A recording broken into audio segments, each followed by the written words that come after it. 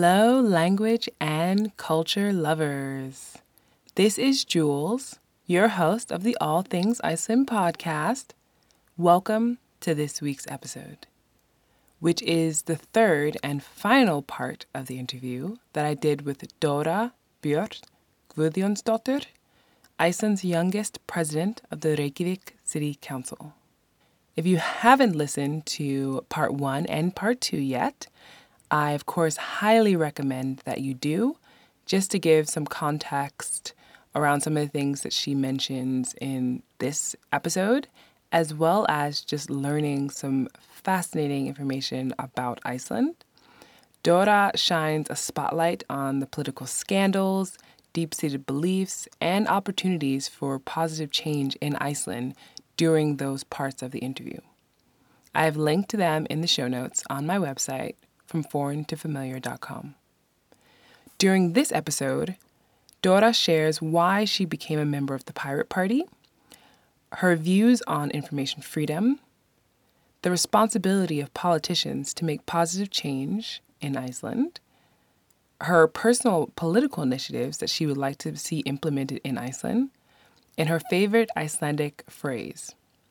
Before the interview starts, I have to include a disclaimer. At the very end of this episode, Dora uses curse words for her favorite Icelandic phrase. Cursing is not a normal part of this podcast, but her phrase ties in perfectly with the reaction to the financial meltdown in Iceland. So, I feel it is appropriate to include it. If you are listening with children, or if you prefer to not hear cursing, when I ask Dora what her favorite Icelandic word or phrase is, feel free to stop there. I hope you enjoy listening to the third and final part of this interview. I release a new podcast episode every week, so make sure you're subscribed so you don't miss new episodes. If you want to connect with me or Dora on social media, I've included links to our social media platforms on my website, FromForeignToFamiliar.com. After the interview, if the platform you are listening to this podcast on allows you to leave a review, please do so if you haven't already. Góða skemmtun og sjáumst fljótlega. You have mentioned the Pirate Party a couple of times and some of the values there. I'm curious what attracted you to the Pirate Party. I think I already know, but it would be good to just kind of go over what else we haven't discussed. Yeah. It was the only party that was really understanding the scope of the systematic change we need to make.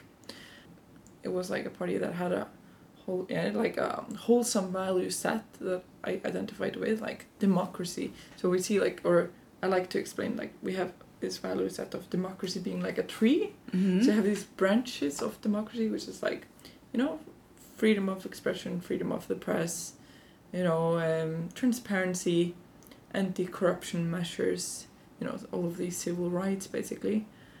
And it all comes together to this idea of democracy. And to me, there's no democracy without equality, right, or without everyone having the same possibilities of accessing society, services, but also just quality of life and possibilities of being your own person, and following your dreams and all of these things. Yeah. So, and that was basically I was just obsessed with democracy, and there was just one party that was talking about democracy. Interesting. Okay. And that was the Pirate Party, and they had it's not just democracy. It's there's this whole idea of where we need to go. Right. It's very just progressive about seeing the possibilities out there, and you need to have a picture to be able to paint it. Right. You need to have an idea of what you want. You have to picture it in your head before you can get it out there, basically. And I feel that people in the Pirate Party have that somehow. Yeah. Also, just identified very much with the fact that so many people had lived abroad. Mm-hmm. And they had the same experiences and perspectives, but basically it was about democracy. I was just this democratic nerd, and I was we need to change the school system, and we need to strengthen the media and the press, and and there I came, and they were just and I was I'm not the weird anymore. Yeah, you're not alone. Yeah. And they're Icelandic. They don't even have to be Norwegian. This is Yeah, that was lovely. Because I came here and everyone was like, I don't understand you. And I was interesting. And I met them. And yeah. Found peace at home. Yeah. I think it's fascinating that I know before I moved, I'm not being able to speak the language, and I still am working on that, of course. But the Pirate Party, the only time I ever heard about the Pirate Party in media was like these kind of huge stories, like Edward Snowden, Julian Assange, you know, and like not necessarily democracy in terms of what you're saying here in Iceland. So it's just kind of fascinating to learn more about the Pirate Party and what it represents here, and it's not so much about like just big media stories in essence, right? Because you think of Pirate Party, you're just like, how can this be that it's related to democracy, right? Like just the name itself, and I guess in a way it was meant to like capture people's attention. Exactly. Yeah. Because there's been so much focus on, you know, the internet, and that is like a part of it. Like internet freedom is a part of democracy. It's about information freedom, which is like one of the, you know, it's just more of these branches basically. So it's like when we're talking about technology and internet and using the possibilities we have today with the new, you know, ways of doing things and accessing information online and everything, you know, that's a part of it basically. Like we need to take these possibilities and you know, use them for something good. But I also think what is like the political dimension is that politicians need to enable these structures of being a part of the political system. You know, like we, you know, make democratic tools online, you know, have discussion forums, like listen to what people are expressing out there. You know, they need to be a part of this change, because this democratic revolution is also very connected to technology, social media. Absolutely. You know, individuals are being empowered online. Suddenly you like have a voice like you didn't have before. It has its pros and cons, because of course it also, you have an internet revolution and nothing changes. You know, it's like you have these hashtags and like it's so cool, it's so great, and you feel so empowered and you feel like there's so much happening. But you know, the problem is that then you're gonna, you know, lean back and relax. So there's pros and cons, but I think it's in the end up to politicians to like take these new possibilities we have in technology, internet and everything, and use that for something good. Yeah. Like absolutely. democracy, like it's just a part of democracy, and we see actually problems with freedom online and the internet freedom in the States now. Like recent developments have been super scary when it comes to that.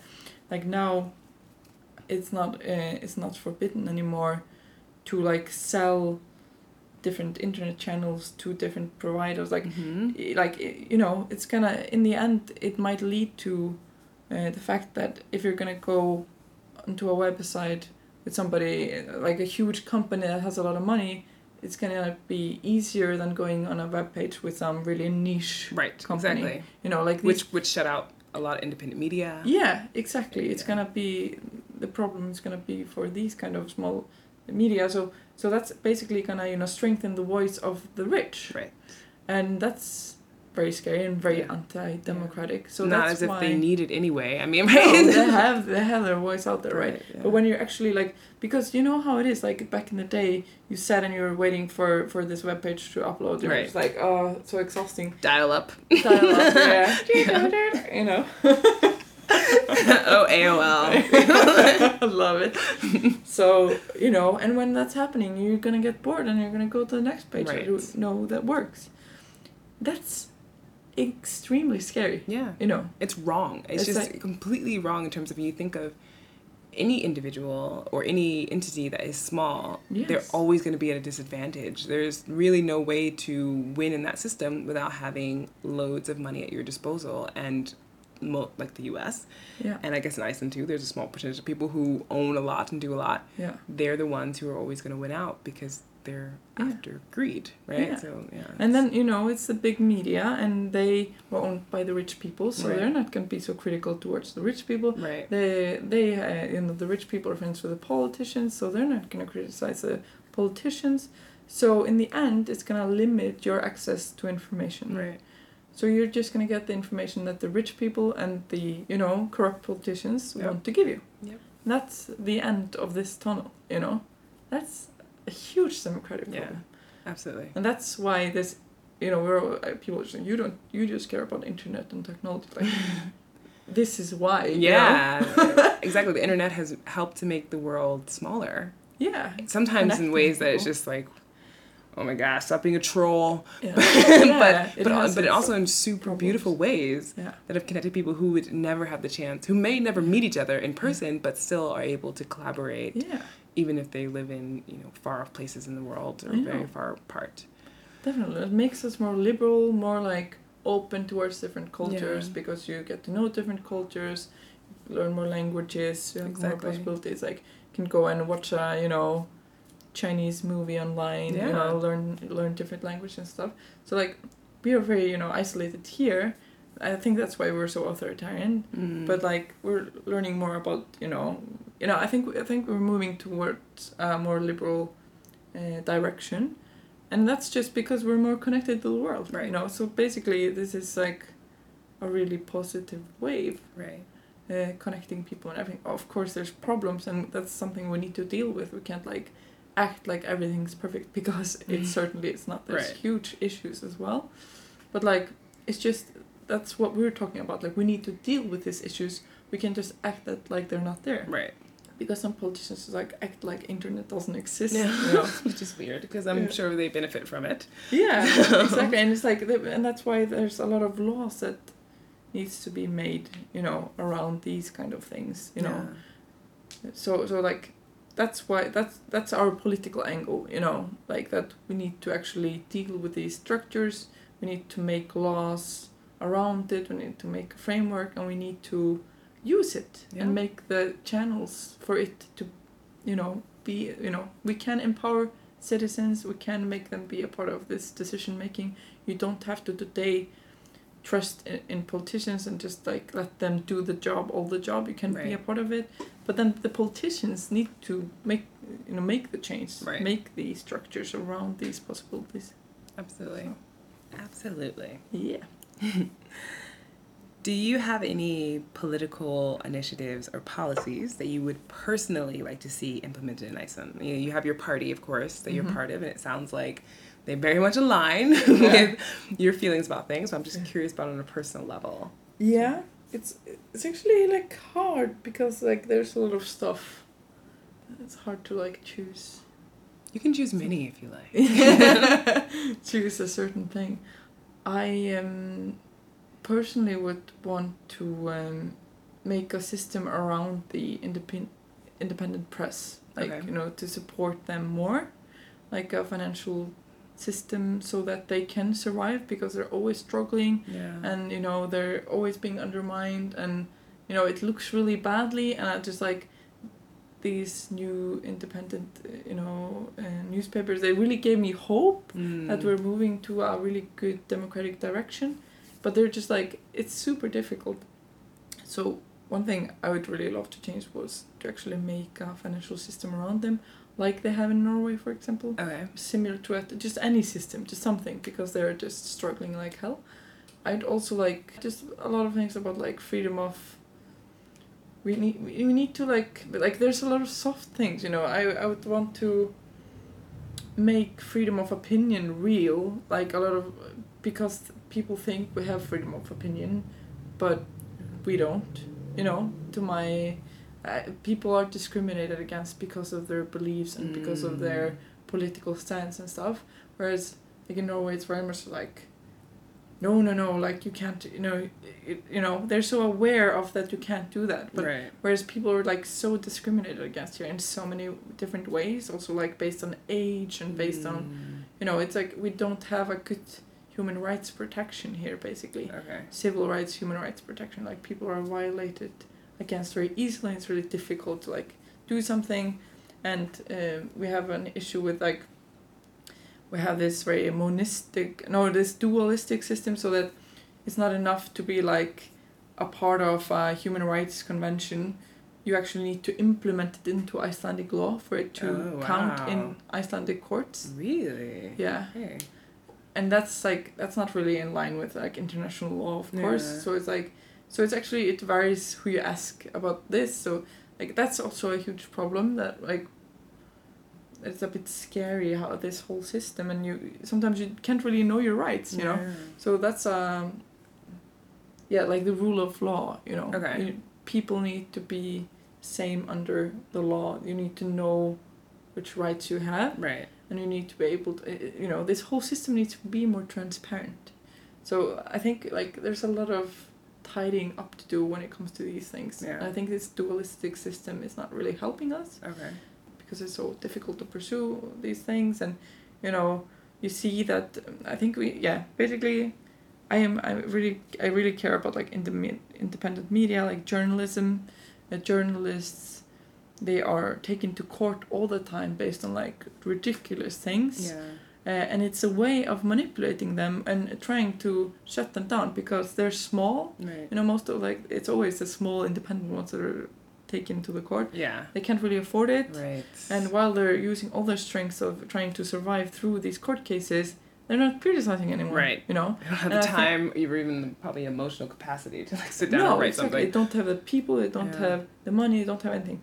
And so we really, really, and this is really urgent, need to change the laws around these structures so that they have more protection. Right. Because they are just standing out there and just, you know, they can be attacked by anyone really easily. Okay. And, you know, and some people, you know, have the money and the possibility of taking them then, and you know, sometimes they're judged and sometimes it works and then they take it to the international court, like human rights, the European one, and then it's just against the other people. So like we see a lot of cases of journalists taking cases to the European Court of Human Rights and winning there. Okay. But it takes a lot of effort to do that. So it's like, they need more protection and more support. Yeah, absolutely.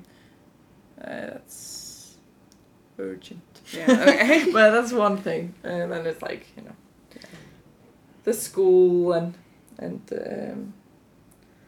I don't know, all the things. Like there's a list of things that you have, right? Yeah. But this is like something that feels so bad because it's quite recent. It was just this autumn that this newspaper was telling a story about our financial minister. That's our financial minister today, and he was the prime minister at the time. Right.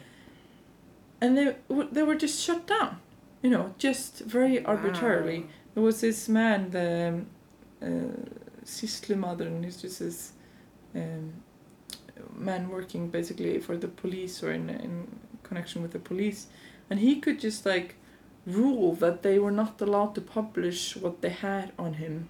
What? Just kind of randomly, and you know that's still not allowed to publish that, although it was just against the fact that, you know, like there's so many illegal uncertainties around these things. It's so, you know, messy, and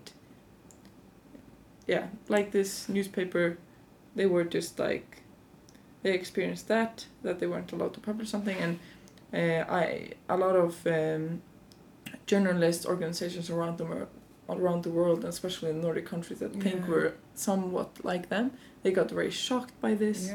So they I was actually in Norway visiting some people, and I was asked to go to the radio there talking about this, because they're just like, oh my lord, it was what the How do you keep up the energy to keep fighting, knowing that it's like an uphill battle with almost all the issues that you really hold close to your heart? It's not easy. Yeah. I don't know. Well, it feels meaningful to at least be doing something about it, you know. Right. Before I was very angry and very frustrated by this, and I was not politically active, so I wasn't really doing anything actively. So that was a very destructive force, I think. That was not helping me. So now I'm at least doing something. Right. It might be small, very small steps, but still it feels better. Mm-hmm. I see that our message is getting out there. Right. You know, awesome. People are starting to understand this, like words like transparency and democracy and, you know, professionalism, professional work ethics is just new in Icelandic politics.